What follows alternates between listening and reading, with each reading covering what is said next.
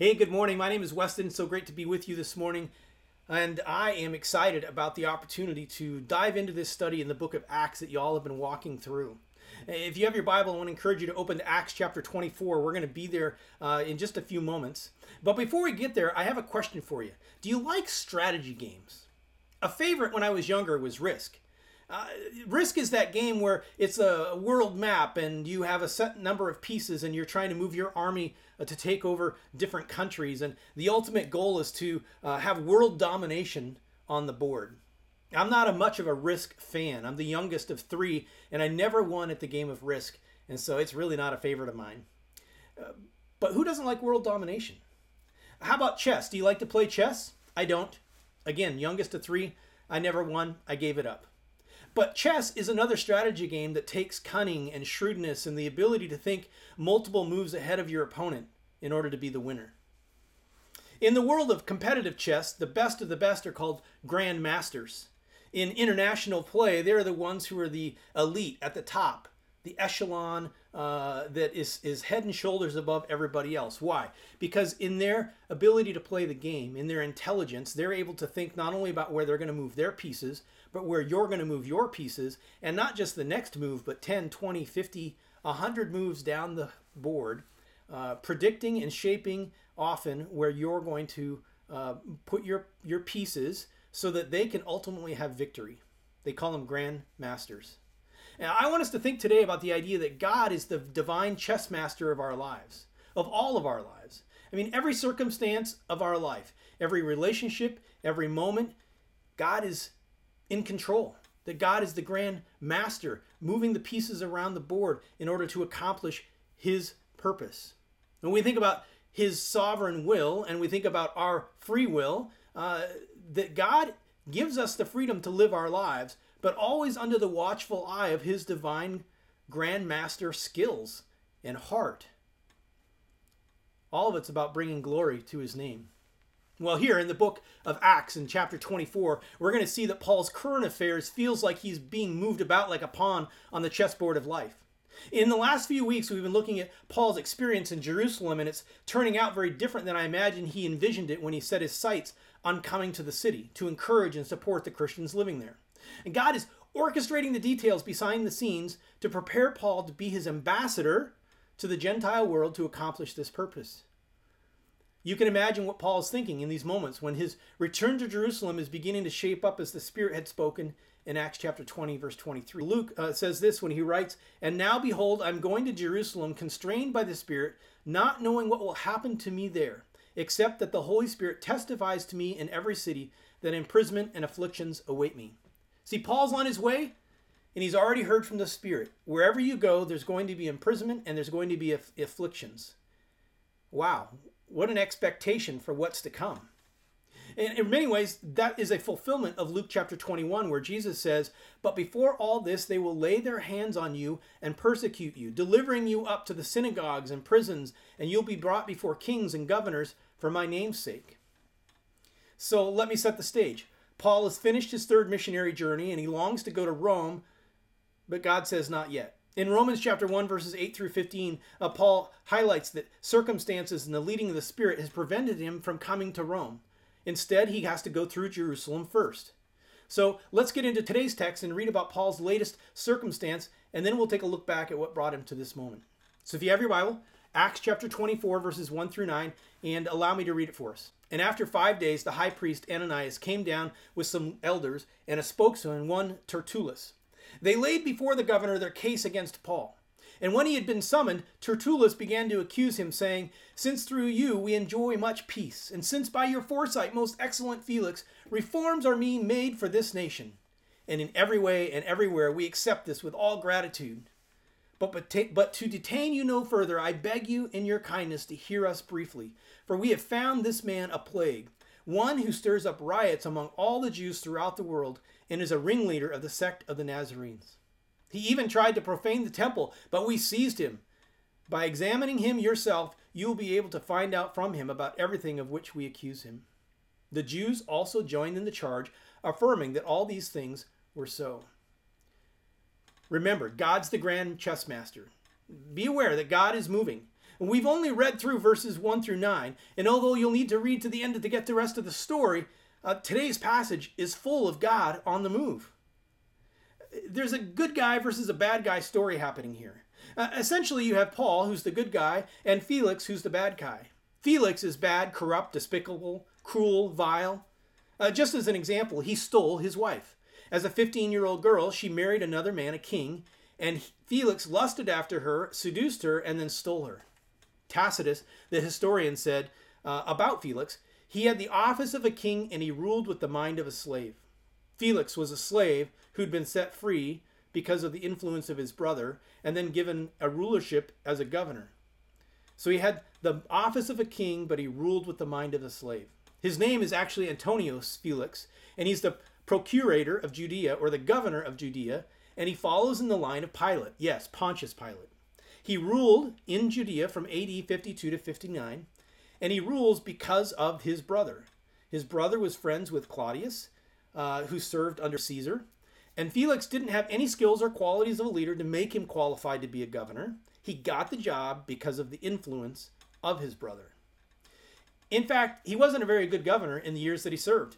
He did manage to quell some riots, but what we know is that he shut the riots down with such vengeance and with such overreach of violence that many, many people died, and the Jews ended up hating him. Here in the passage, he appears cowardly and indecisive and a man fearful of losing his position of power. Well, maybe not in this verses 1 through 9, but certainly in the verses to follow, you'll see that come out in who he is. But what is God up to? Why is he allowing Paul to come before this ruler? Well, he's the grand chess master, and the pieces are on the move. If we were looking at this chapter as a whole, there are different angles we could take, but as we consider where Paul has come from in his journey to Jerusalem, we can talk about the providence of God.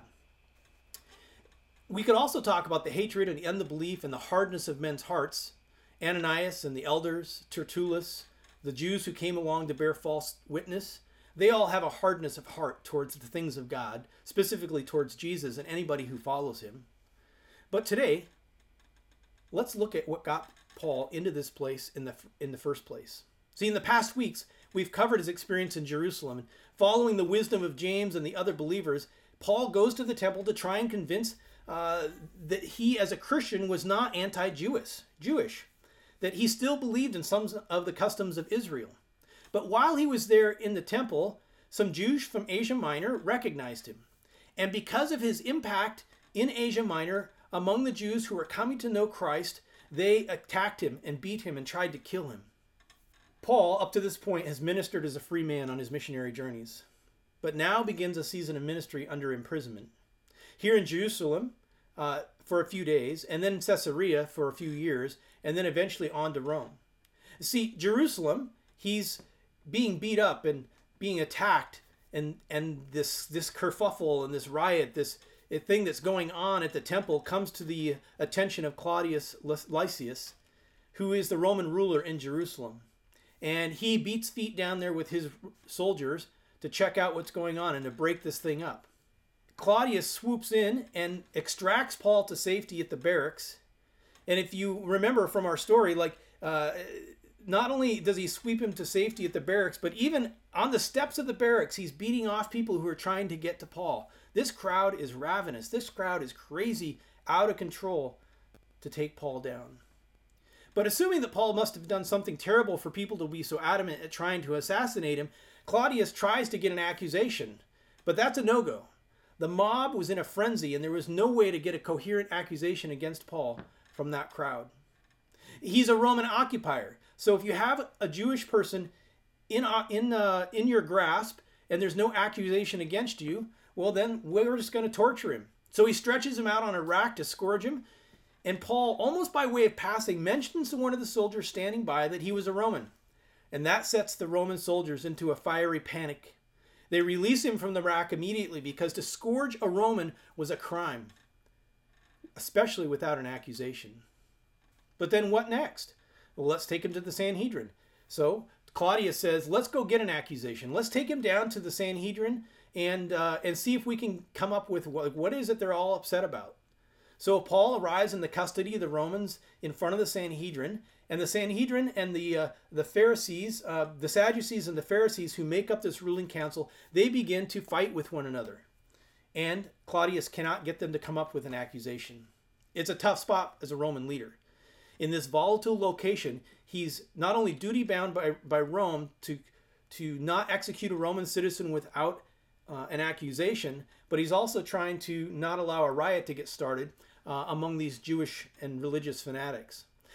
To not come with an accusation and to see Paul, scourged, to have him put to death without an accusation is really Claudius saying, this is the end of my road as a leader, and this is the end of the road maybe for my life, and I'm not going to do that for a bunch of religious fanatics.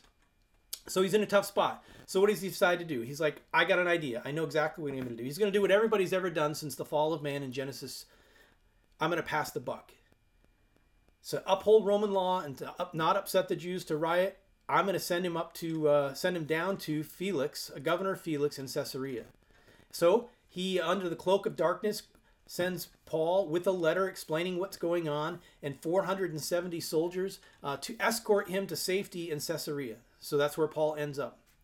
Now Paul is Felix's problem, and he faces the same dilemma of not breaking Roman law and keeping a lid on things in the region.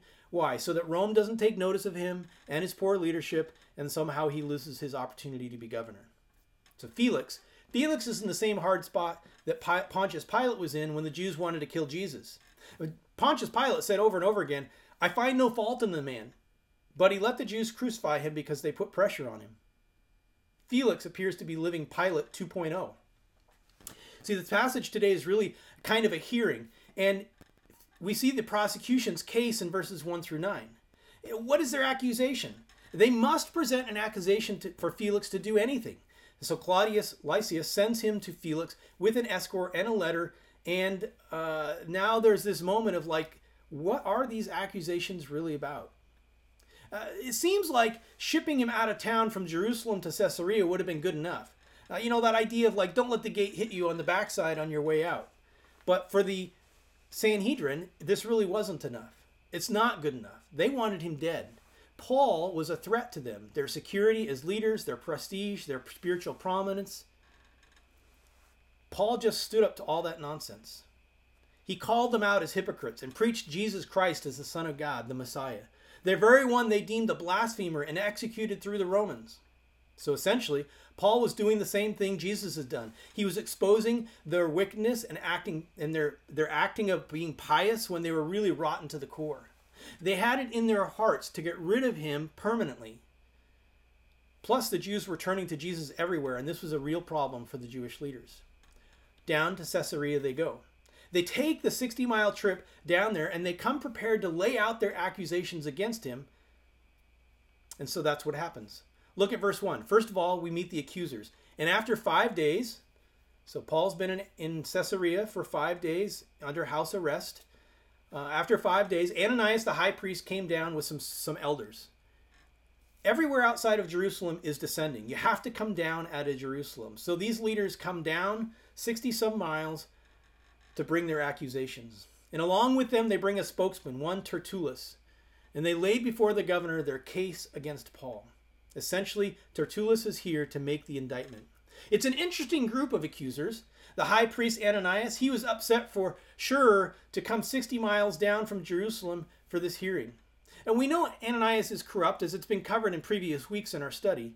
But he's here because he was evil in his soul, and he's made a pact with the enemy to self-protect and to maintain his position and his prestige and his corrupt leadership.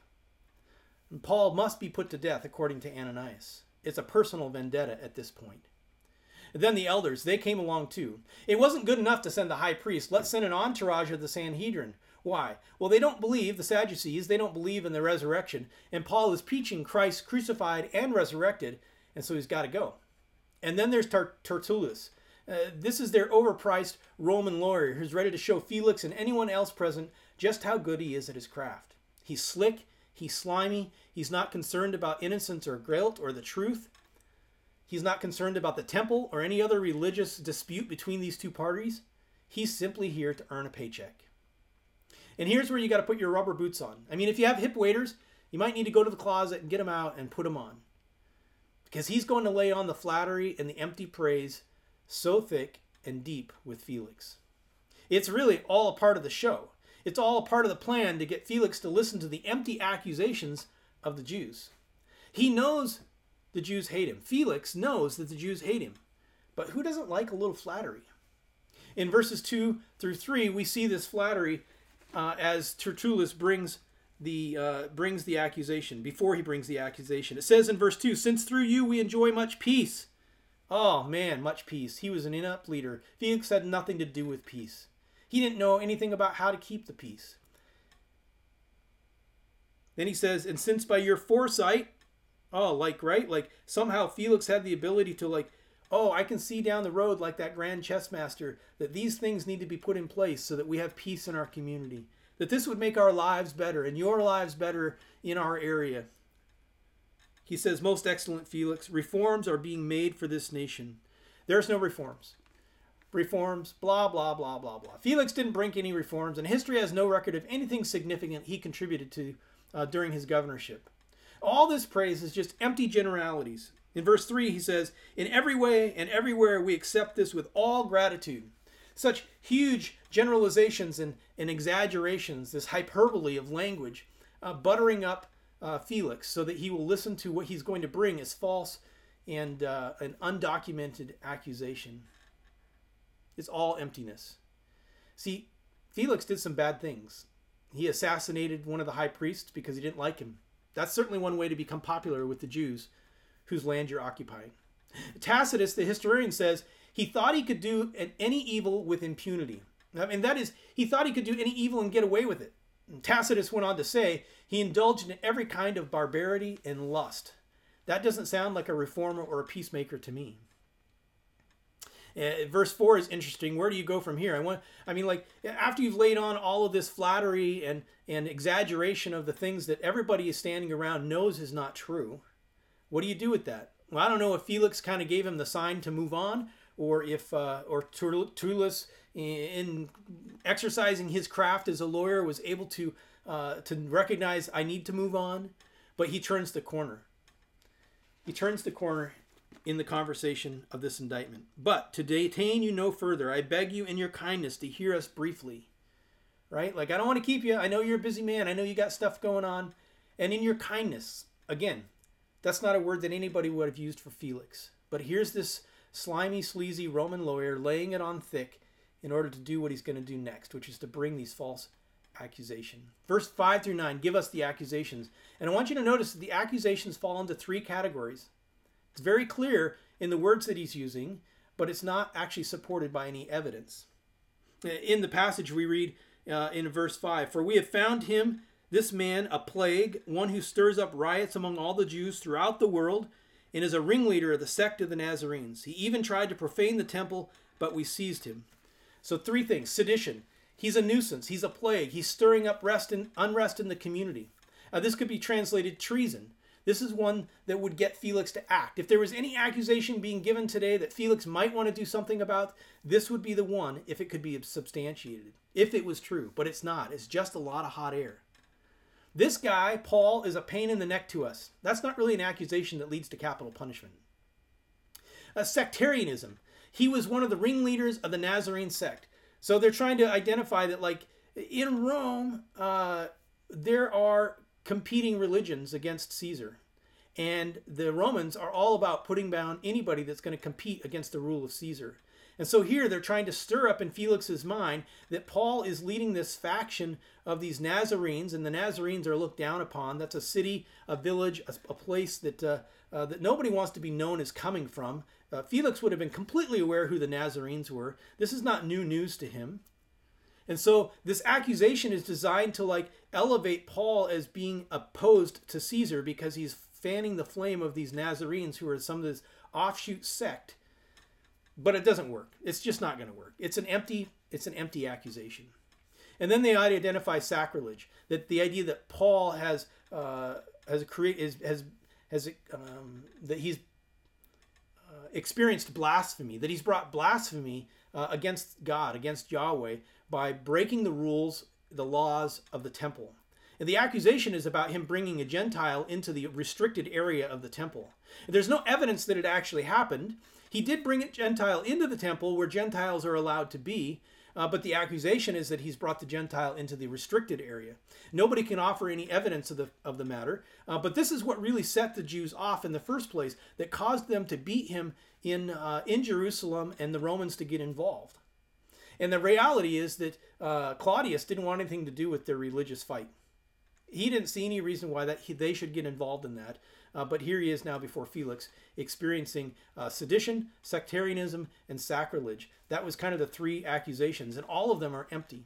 And then verse 9, the prosecution hauls in a bunch of witnesses. All these Jews came along for the ride, and now they just give this blanket affirmation of the accusations. Yeah, we're in agreement with all of that. They've all just, perjured themselves by standing with the prosecution. So that's our passage. But I want you to remember the Grand Master. Yahweh is on the move. He's moving the pieces around to fulfill his purposes. If you put yourself in the shoes of one of the pieces on a chessboard, just imagine yourself as a pawn or a rook on the chessboard. And the game is in play, and you're in a particular square, and the question is, what is the next move? If you are the actual pawn and you've put yourself in the shoes of that pawn, and you're trying to decide where to go next, you're only able to see the lay of the land that's right in front of you. Your move is going to be dictated by the circumstances of the other pieces on the board and where they are in association to you. That makes sense. That's how we often live our lives. We make the decisions of our lives based on the circumstances that are happening around us.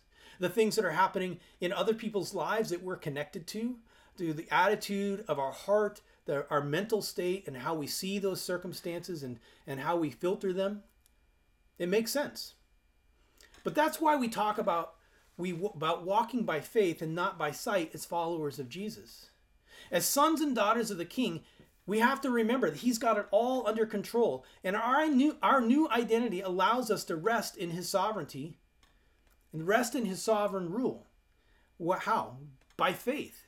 God, the Grand Master, sees it all and is ultimately in control.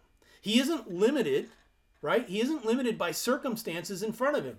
He's above it all, outside of the board. He sees all the pieces and is orchestrating and nudging and moving to put all the pieces in play to achieve his purpose. Paul wasn't shaking in his boots, fearful for his life. Later, while in Rome, he writes to the Philippian believers, while he's still imprisoned in Rome, he writes in Philippians 1:21, "For to me to live is Christ and to die is gain." Paul wasn't afraid to lose his life for the sake of Christ because he trusted by faith that God was the one who was in control. And whether he lived or whether he died was up to the Lord. But let's follow Paul's example. As we think about living our life and potentially being people who are standing accused and persecuted, how do we follow Paul's example? Well, I'd like for us to consider to expect the expected. Now, sometimes you've heard it said to expect the unexpected. But I want you and me to expect the expected. What does I mean by that? Well, let's look at some passages. 2 Timothy 3:12. Paul writes to Timothy, "Indeed, all who desire to live a godly life in Christ Jesus will be persecuted." 1 Peter chapter 3, verse 14. Peter writes, "But even if you should suffer for righteousness' sake, you will be blessed. Have no fear of them, nor be troubled, but in your hearts honor Christ the Lord as holy, always being prepared to make a defense to anyone who asks you for a reason for the hope that is in you. Yet do it with gentleness and respect, having a good conscience, so that when you are slandered, those who revile your good behavior in Christ may be put to shame." That sure sounds like what's happening to Paul right here. Falsely accused, put in prison, drugged before the governor, right? They're saying all these things about him, and yet he continues to stand. You'll see next week when we get into it, he continues to stand with a good conscience. He doesn't throw anybody under the bus, right? He simply decides to walk by faith in this moment.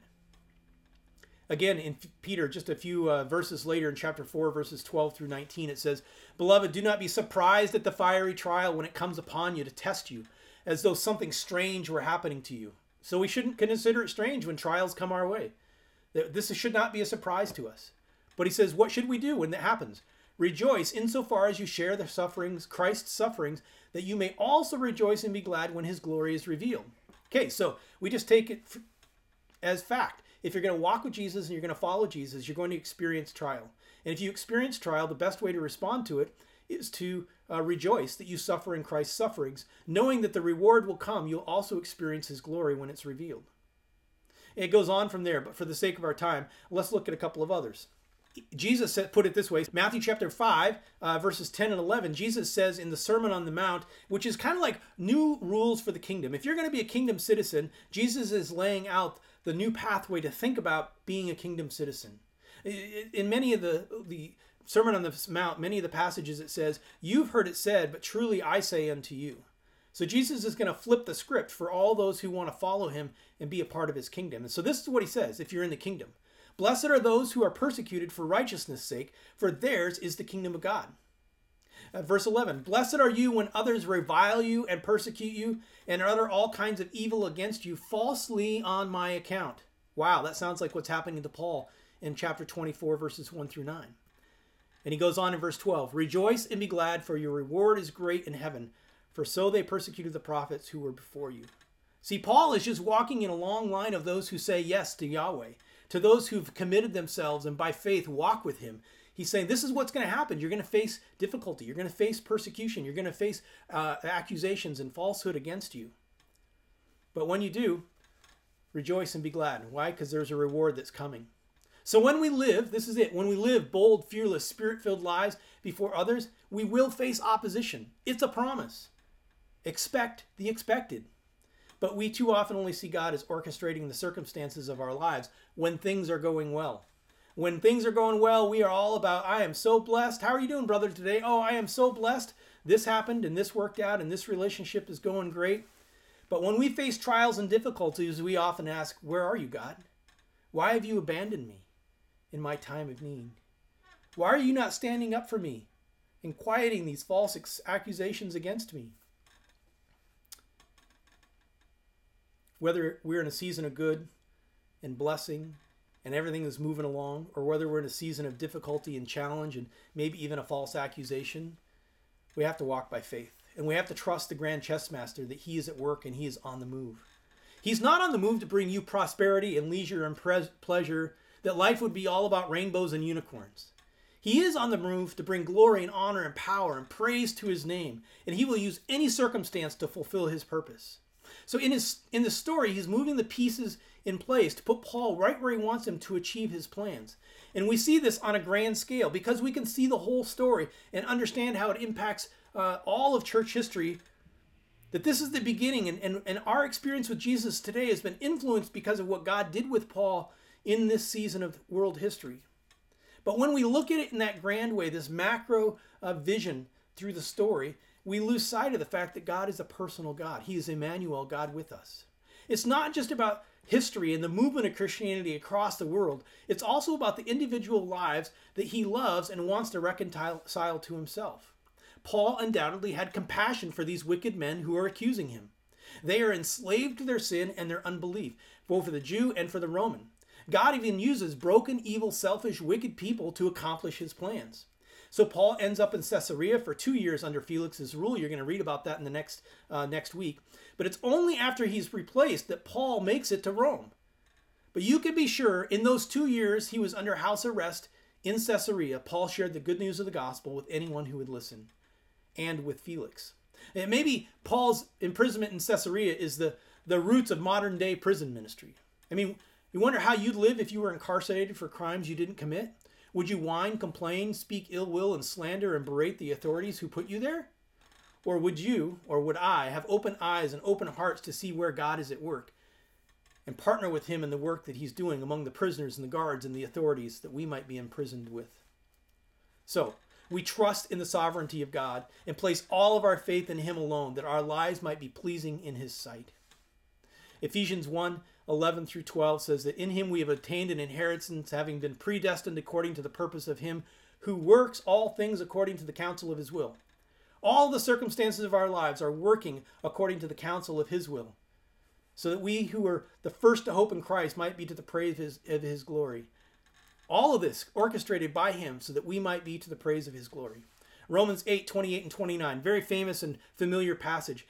And we know that for those who love God, all things work together for good. For those who are called according to his purpose. For those he foreknew, he also predestined to be conformed to the image of his Son.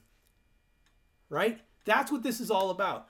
God works all things together for our good. That's where we often stop. What we miss is he does all of that so that we might be conformed to the image of his Son. So whether you're in a season of what feels like plenty and blessing and life is going along, or you're in a difficulty and a hardship that feels weighty and crushing and burdensome, all of that is so that you might be conformed to the image of his Son. All of that is so that we might reflect and be more like Jesus as we learn to follow him in whatever circumstance we find ourselves in, trusting by faith that God is in control.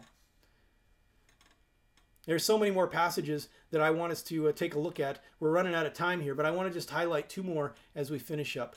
Romans chapter 13, verse 1, Paul writes to the Romans, "Let every person be subject to the governing authorities, for there is no authority except from God, and those that exist have been instituted by God." So Paul is standing before Felix. He's being falsely accused, and he knows that all of these people are in authority and are given their place of authority because God has allowed it to happen. None of this is out of God's control. Whenever you face accusations or persecution from others, being reminded that those who are in authority over you have been there because God has allowed them to be there. So where is he at work, and how can we partner with him, and how do we stand up under that? Because we trust him and we walk by faith. Today, determine you'll walk in faith and trust the grand chess master of our lives to lead us, to sustain us, and to show us how and where to follow him. I'm excited about what God is doing at ICC. I'm excited about this journey that you've been on through the book of Acts, and I can't wait for you all to hear about what Paul's response is to these circumstances he finds himself in the beginning of Acts chapter 24. Next week, we're going to dig in. Don't be late. Come on back for that. But for today, thanks so much for the opportunity to serve you and to speak to you on behalf of what the Lord wanted to have for us today. Walk by faith, believing the grand chess master is at work. Thanks so much.